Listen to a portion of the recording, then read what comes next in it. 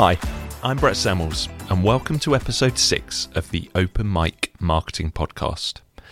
Over the past few weeks, we've talked with a wide range of business owners, presenters, creatives, charities, and marketeers. But when you think about it, our business success, our ability to help others, and indeed our ultimate satisfaction and happiness are all greatly affected by one word: politics. Today, I have the opportunity to meet with Conservative MP for Hitchin and Harpenden, Bim Afolami. Bim was educated at Eton and Oxford University, and he worked as a corporate lawyer and at HSBC before being elected to Parliament. He opposed Brexit, chairs the all-party parliamentary group on renewable and sustainable energy, and we both share a love for the Gunners. Bim, welcome to Law Creative. It's an honour to have the opportunity to interview you in our brand new podcast studio, which was built with the excellent help of the Hertfordshire Business Expansion Grant Scheme. Welcome. It's a pleasure to be here, Brett. Thank you for having me. So, Bim, here at Law Creative, the majority of our success emanates from our ability to create successful digital campaigns. What makes the UK a world leader when it comes to technology and innovation? It's an interesting question and a very big one. What do I think makes the UK a world leader? Well, the first thing is heritage and culture. So we have always been at the cutting edge of technology, whether it go back to the Industrial Revolution, really. And I think that heritage has continued through the ages. I think that's one reason. A second reason is we've actually always been able to absorb talented people from other countries. And what that does is it helps all of us here, of whatever age, whatever part of the economy you're in, everybody raises their game when talented people come from abroad and feel welcome here. And I think that's something that's always been a strength of ours. And also just the skills base we have in this area is very, very strong. And that is partly a heritage thing. It's partly due to our school system and particularly our universities when you're talking about technology and innovation. And I suppose there's a last thing, which is the significant impact of the City of London and finance, which doesn't always, it's not 100% brilliant for the economy. There are distortive effects with it. But when you have that as part of your economy based in London, in a comparatively small country, it means that the access to finance your exciting idea, it's not perfect, 'cause I know very good companies that find it difficult, but generally speaking is better than almost any other country for people starting out or wanting to do sort of an idea. And I think that all of those things together make us a world leader. I suppose just to build on that, so Deloitte's GDP growth forecast for the UK is around 7.5% for 2021 and puts us ahead of the US and Germany. Why do you think we're predicting post-COVID-19 growth, and why are we being so optimistic? What's our secret? It's very difficult to know. My instinct is a big strategic reason beyond, the inherent sort of strengths of our economy, brilliance of the British people and all the rest of it. What I actually think the strategic reason is how we designed both the furlough scheme and the sort of government loan schemes. Because what we did was different from what most countries did. We didn't just try to stop everything falling over. We actually tried to keep companies and individuals, and with that sort of families, at a level that meant they could still pay their mortgages or still pay their rents. And that meant that when things came back to normal or more normal over the last 18 months, or now, with everything winding up fully normal, we could hit the ground running. Whereas if you take the United States, the US is an amazingly dynamic economy. But what the US did was they didn't particularly go for helping businesses.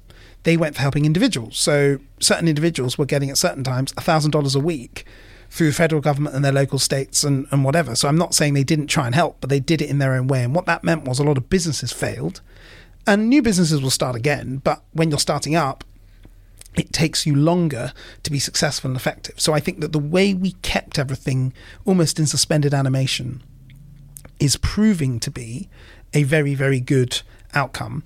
And secondly, I think that the way in which we have really focused on getting people into jobs. In fact, so much so that what we've now got is almost labour shortages in large parts of the country, which are a complex mixture of a lot of Europeans leaving because of Brexit and COVID, meaning a lot of people going home to their home countries and really not coming back because COVID restrictions and being worried about it, or being worried about family members and all the rest of it. But all of those things together have meant that our economy is doing well and people are spending money and doing things. So I'm unfortunately old enough to remember the 2008 banking crash. So as an agency, we didn't lose any clients, but pretty much overnight they stopped spending. It was incredibly difficult. There was no furlough scheme to speak of. Do you think furlough is a blueprint to get over some of those blips in the future, which there'll inevitably be? Yeah, so this is, I think, really difficult because on some level, I think the answer is yes. When there is what you might describe as sort of entirely exogenous, i.e. something that's come almost from outer space, a shock to the economy, it is economically beneficial. Even if you forget the morality of what happens to people, simply on an economic basis, if you can protect people through that for a period of time, that can help your economy. But the flip side is you can't have a furlough scheme just because of a recession that occurs as part of the business cycle. It has to be through something extraordinary, because what I haven't talked about is the amount of money it cost. I mean, at certain times, furlough was costing £5 billion a month alone. That's significant, and that money ultimately has to be paid for. So you've got to be quite careful taking those sort of judgments. What I would like to see is a system whereby we are much better at keeping people in good jobs for longer, and if people aren't in good jobs, helping them get to that place, but without removing the safety net, which families and individuals need if they've fallen on hard times. And almost the mother's milk of sort of social policy is, how do you have a fair welfare system at the same time as rightly incentivizing people to work? And I think that designing that in the right way is what we should always be trying to do. Universal credit is quite good at that. It has its failings, but it's pretty good at that. And it worked a lot better in the crisis than people thought it would. But it could always be improved. And you still hear stories as a constituency MP. I still hear stories of people saying, oh, it doesn't make economic sense for me to work because of my childcare cost. So it's actually, the housing costs can be difficult. The childcare costs in particular can be difficult. You know, childcare, I think the average, if you have a child in full-time childcare for a year, is £14,000. That's a lot. Now, a lot of people, for example, in universal credit, you get 85% of that paid up to a cap, which I don't think is quite as high as 14,000, but you get most of that paid. But if you're not on universal credit, and guess what, most people aren't, and most people still need childcare, then that's a real amount of money. So it means that there are a lot of people who almost could be in the labour market who aren't. So for me, if there was a policy thing we really need to look at over the next couple of years, it's getting childcare costs down to a place where, you know, that number goes down significantly so that people can, if they choose to, because I'm not somebody that thinks you force people to work if they don't want to. There are a lot of people, women and men, for the record, who quite often say, no, actually, for the first couple of years of a child's life, 3 years or 4 years, I'm going to stay at home. That's a perfect good choice. But there are lots of others who want to go and work, and we've got to make sure that that works as well as we can. You mentioned the challenges in your constituency. So as a result of the pandemic, digital growth has been phenomenal in every aspect of society. How have the businesses in your constituency been able to keep pace with the rate of technological change? Well, we're quite lucky in this constituency in one way, and we're unlucky in another way. We're unlucky because we don't actually have that many what you might describe as bricks and mortar industrial manufacturing businesses. There are a few in Hitchin, and I've been to them, but there are not that many. Comparatively, the businesses we do have tend to be businesses just like yours, with very highly educated people. They tend to work in services sector. There's a hedge fund, there are advertising agencies, there are other sorts of businesses that rely on innovation and ideas that are pretty light in terms of capital. And frankly, a lot of them have been working from home over the last 18 months or so. And that's had huge benefits to them. I think that we need to be careful about the work from home revolution. I think that as a society, we shouldn't go too far along that road. And that's not just because I think that it helps younger workers. You know, I'm 35, so it wasn't that long ago where I was a sort of new graduate in the city trying to figure out where the printer was. And you learn through osmosis often. You just learn from being around and listening to people and watching them. I think the work from home revolution, is going to disadvantage those young people if it goes too far. But also, and the question I pose to people who say, well, look, actually, I want to work at home all the time. And I do know people like that who live very near to where we are sitting now in Harpenden. And they say to me, you know what, Bim, I want to work from home all the time. I only want to come in if I have to for a meeting with clients or whatever. And I completely understand why they want to do that. Completely understand it. But at some point as a society, not individually, but collectively, if you insist on, say, working from Harpenden rather than going to the office, or working from Hitchin rather than going to the office, what's to stop that business that you're working for taking that job to Hyderabad? Because Hyderabad's internet, I can tell you, I've been there, is as fast as anything you'll get here. Highly qualified people, very educated.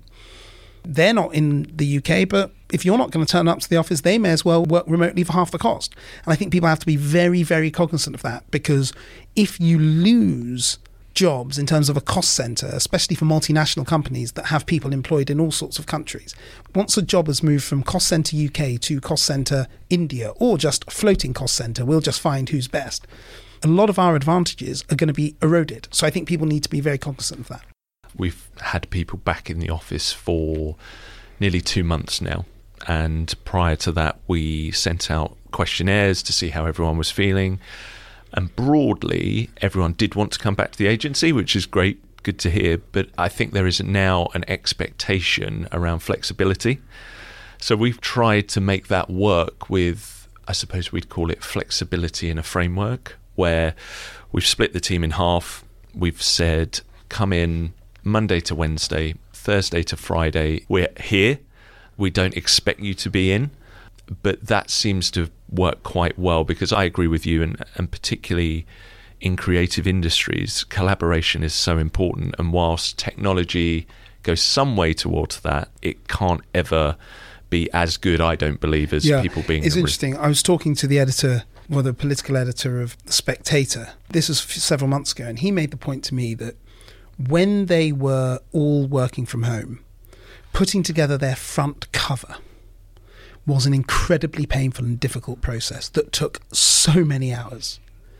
And he said that when they all came back in, it was the magic had all come back and they could do it just like how they used to. And that's just a particular thing. He said writing the articles, you could do at home, no problem, because actually that's a pretty solitary activity. But actually the creative bit of the magazine, which is that weekly cover, he said really it was much harder to do when you're all working from home. And so I think that this is what you find. What's been the direction in Parliament in terms of being there and being visible? Well, politics is a people business. It's also a rough business, but it's a people business.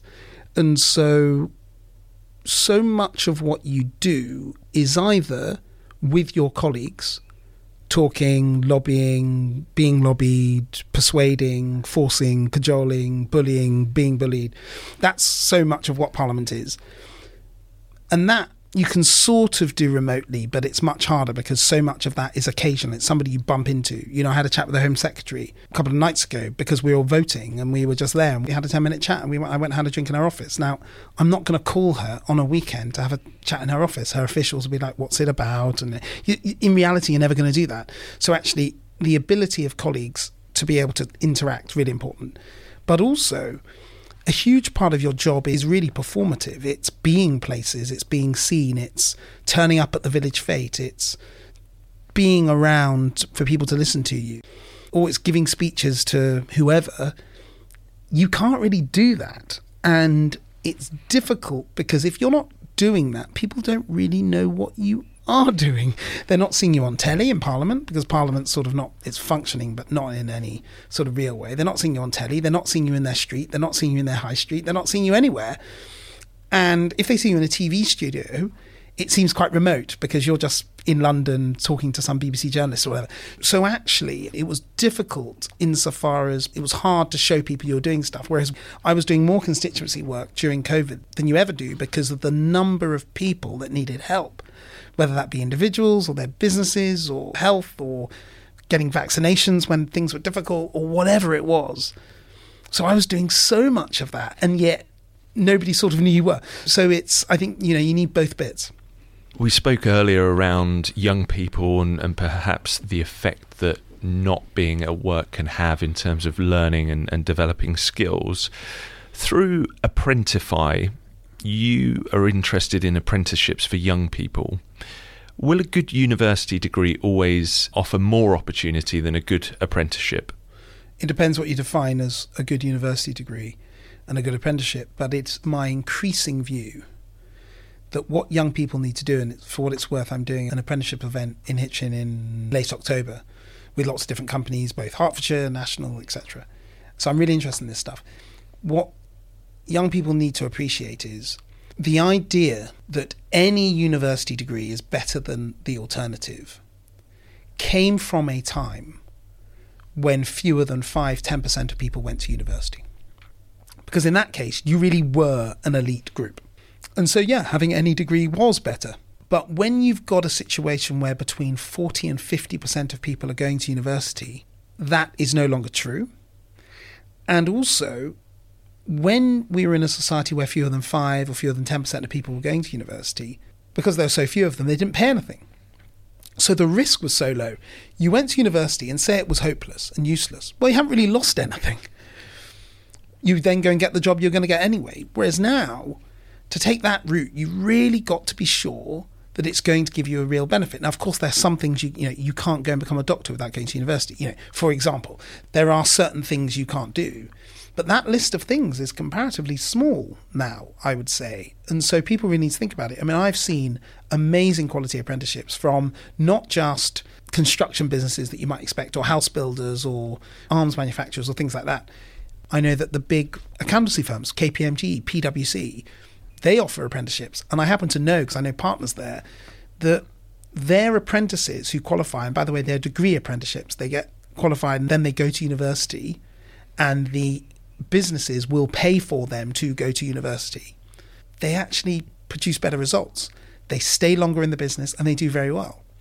And these businesses, I think, over the next 5-10 years are increasingly going to say, why is our balance of graduates to apprentices 80-20 or 90-10? We should probably make it more like 50-50, which then puts even more pressure on those graduates, because there are even fewer places for the graduates when you've even got more graduates in the first place because of 40-50% of people going to university. So actually, if you think about all of that as a whole, I think people need to think very hard. But I don't actually think young people are the problem. I think the problem are their parents. Now, look, I'm a parent. Parents all want to do the best by their kids. I'm not, and parents generally are pretty good judges. But I do think that the hardest thing about being a parent, well, there are lots of hard things about being a parent, but the hardest thing about it is not projecting your view of how things are or how an institution is on your kids if your view of that is quite outdated. Because often you experience something 20 years ago, 15, 20, 30 years ago, and it's not like that anymore. And that is really hard. Lots of things that you mentioned there. That was a really great answer. I like the idea around businesses offering apprenticeships not only to help the workforce but also to get that loyalty and longevity, because I think people don't stay in jobs anywhere near as long as they used to, so that's a really good mechanic. I also agree with the parental thing and expectations around education, and it used to be that having a degree would walk you into any job, and that's just not the case now. Do you think that there is more work to do from the educational institutions' perspective around the way they're set up and the courses that they offer, just in terms of time and cost and relevance? I mean, it's very difficult because careers advice has always been rubbish since the beginning of time. And that's not because people haven't tried to make it good. It's just that by definition, by the time one is in a position to give careers advice to a young person, your careers knowledge is often quite outdated. And even if it isn't outdated, the messenger is so important. If the messenger, being somebody in a school who's a career advisor, kids listen to that message a certain amount, but unless you can get in external people who are successful and interesting in what they're doing, who can interest the kids in the thing that they're doing, unless the kids can really see that from the horse's mouth, so to speak, it's only going to have limited effect. And in my experience of careers advice, when I see it, not just when I was younger, but at schools in and around here, gosh, the careers advisors work hard. They spend a lot of time thinking very carefully. You know, they really work hard. And they do a much better job, by the way, than I remember it used to be like.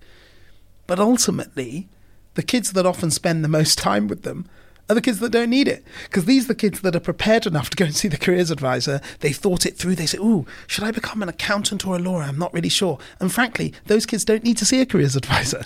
The ones who need to see the careers advisor are often the ones that really need to be grabbed by something. They'll be brilliant, but they need to have a passion for it. They're less people who will just do a job well. They need proper vocations. And that, I think, is very hard for any school or education institution to give people. Not impossible, but it's hard. You have to bring in externals. It's a bit like when I was younger, and I'm sure they still do this, but at school, and they'd tell kids not to take drugs, and, you know, drugs are bad and everything, which they are, in case anybody's listening. But I thought that was going to be a really serious scoop for me then. Yeah, no, drugs are bad. But they used to call in former drug addicts to come and talk to the kids, explain what happened to them, and you walk out of these things, you know, in the school assembly or whatever, you walk out completely shell-shocked. You think, oh my goodness, I can't believe it. And that's the point.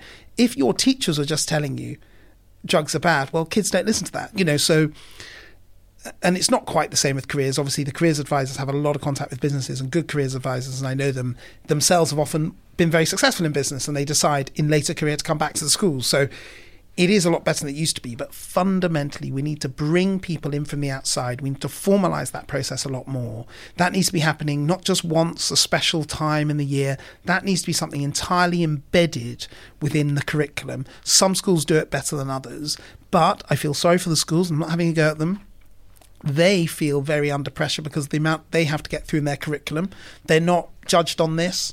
People work to their incentive structure. If you're a school that gets bad maths results, but you say, but we had careers people here every single week, Ofsted aren't going to thank you. So I do think that that's the job of government, is to make sure we embed in the proper structures to make that work. I want to switch gears slightly now, Bim. So just around Brexit, as an agency, we have a lot of international clients. You voted against Brexit. With everything that's happened since then, have you changed your mind? And what is your advice to business remainers? I'll do the last one first. Political events are a bit like weather in business. You just have to deal with them, and you can't worry about them. You just have to operate in the context you're in. And I think it's very dangerous in business to psychologically get to a place where the reason why this is not working is because of Brexit. If there is a technical reason, you know, there is a particular law that I rely on to do something and that is not the case, then obviously you're in a different position. But generally speaking, most business is not really obstructed by anything like that. And it's more of a mentality. It's a way of thinking about the world. So I think that you should strip that out and treat political events like the weather, because Brexit really was a political event, and that's what it was. In terms of my own views, well, you know, I was not in Parliament. I was working in the city at HSBC. I was very interested in politics, obviously, because I became a member of Parliament, you know, a year later. But my view at the time was that I didn't see the need for it. I was perfectly happy with the way things were. But I also wasn't particularly opposed. And I, to be honest, wasn't really surprised when Leave won. And I very quickly moved to a position of, fine, let's get on with it. Certain things the European Union has done since has shown that there was clearly going to be a large amount of friction always with the UK and the European Union. And I really now question whether that was ever going to be sustainable in a way that I didn't quite feel as much then. And I think that was probably because my understanding was less. So I think, you know, now it's completely fine. It hasn't obstructed the vast majority of what's going on. The things that have been difficult, and I know there have been certain things that have been obstructed, by the way, in a very technical way, you know, certain rules, certain regulations that aren't working. Those things we're working every day to try and sort out, I know, in government. And do you think a lot of that obstruction has been a factor because the EU doesn't want more countries to leave, so they've come down especially hard? Well, I mean, that's just definitely true. They have been very difficult. It's also a cultural difference between the EU and the UK. Law in the UK is meant to be enabling. It comes out of common law. It's meant to be something that's a bit flexible, a bit mutable. The European Union is really a bureaucratic legal construct. And the way they will do this from Brussels is, look, the regulation says this. It doesn't matter whether the common sense thing says this or not. That's what the regulation says. And the irony is that a lot of European Union member states understand that and apply their own common sense when they do things. But when you're dealing with a third country, like the UK is now, then of course you've got to deal with the Commission and they lay down the law in a particular way. So it is partly, I think, slightly deliberate, but it's also just a cultural difference. Do you see other members taking a similar route to the UK in the future? No, because, in the future, what is it Keynes said? In the long run, we're all dead, so who knows? But what I would say is the euro is really the centre of the European Union. And anybody outside the euro will increasingly see their decision-making power, to the extent it still exists, gradually reduce and reduce and reduce. And those countries are going to have to make a decision whether they're going to be happy outside the main driving force, where all the decisions are taken for everything, or whether they're going to have to go in or leave the European Union completely. And only those countries will be able to answer that. And do you think the UK's decision to leave the EU, how do you think that's been perceived in Europe and across the wider world? If you think of something that might happen in Eastern Europe or South America or Central America or Asia, a political decision a country may make, the amount of time you invest thinking about that, even if you're interested in politics and world affairs, is comparatively low. So I think that a lot of people in the world have quite a superficial understanding of Brexit and what it was. I think they think, Britain's fallen out with Europe. Well, that's a bit silly. They're all Europeans, aren't they? Why don't they just not all be in the same European Union? But that doesn't mean that that's the right call. I just think that's perception because people aren't steeped in the minutiae of Britain's relationship with Europe over hundreds of years. Bim, it's been a pleasure talking to you. But before you go, and as an Arsenal supporter and an ex-player for Oxford University, if you could make one new signing for the Gunners, who would it be? I'm an Arsenal fan, by the way. I would have loved to have seen somebody like Harry Kane come and forget the Tottenham Arsenal thing. What Arsenal needs to show everyone is that it's still in the market for being one of those top 3 or 4 clubs. Because once you slip away from that, you can be away for a very long time. It happened to Liverpool in the 80s. They were winning everything and then they just slipped away. They were still a big club. Everybody knew Liverpool, signed the odd good player, but they weren't at that level anymore. And I think that really is the decision for Arsenal over the next season. It's, are you going to be a big club or not? Do people see you in that vein? And I think that's the worry. So no parallels with UK and no. the EU there. No. But you're saying for Arsenal it's important to be in Europe. Very good. Well, because, Europe gives us money in Arsenal's case, whereas the UK, the European Union takes it. So it's slightly different. Bim, it's been a real pleasure. Thank you. Thank you. Thank you, Bim Afolami, MP. Well, that wraps up another episode of the Open Mic Marketing Podcast. I hope you've enjoyed today's episode. Until next time, I'm Brett Samuels. Goodbye.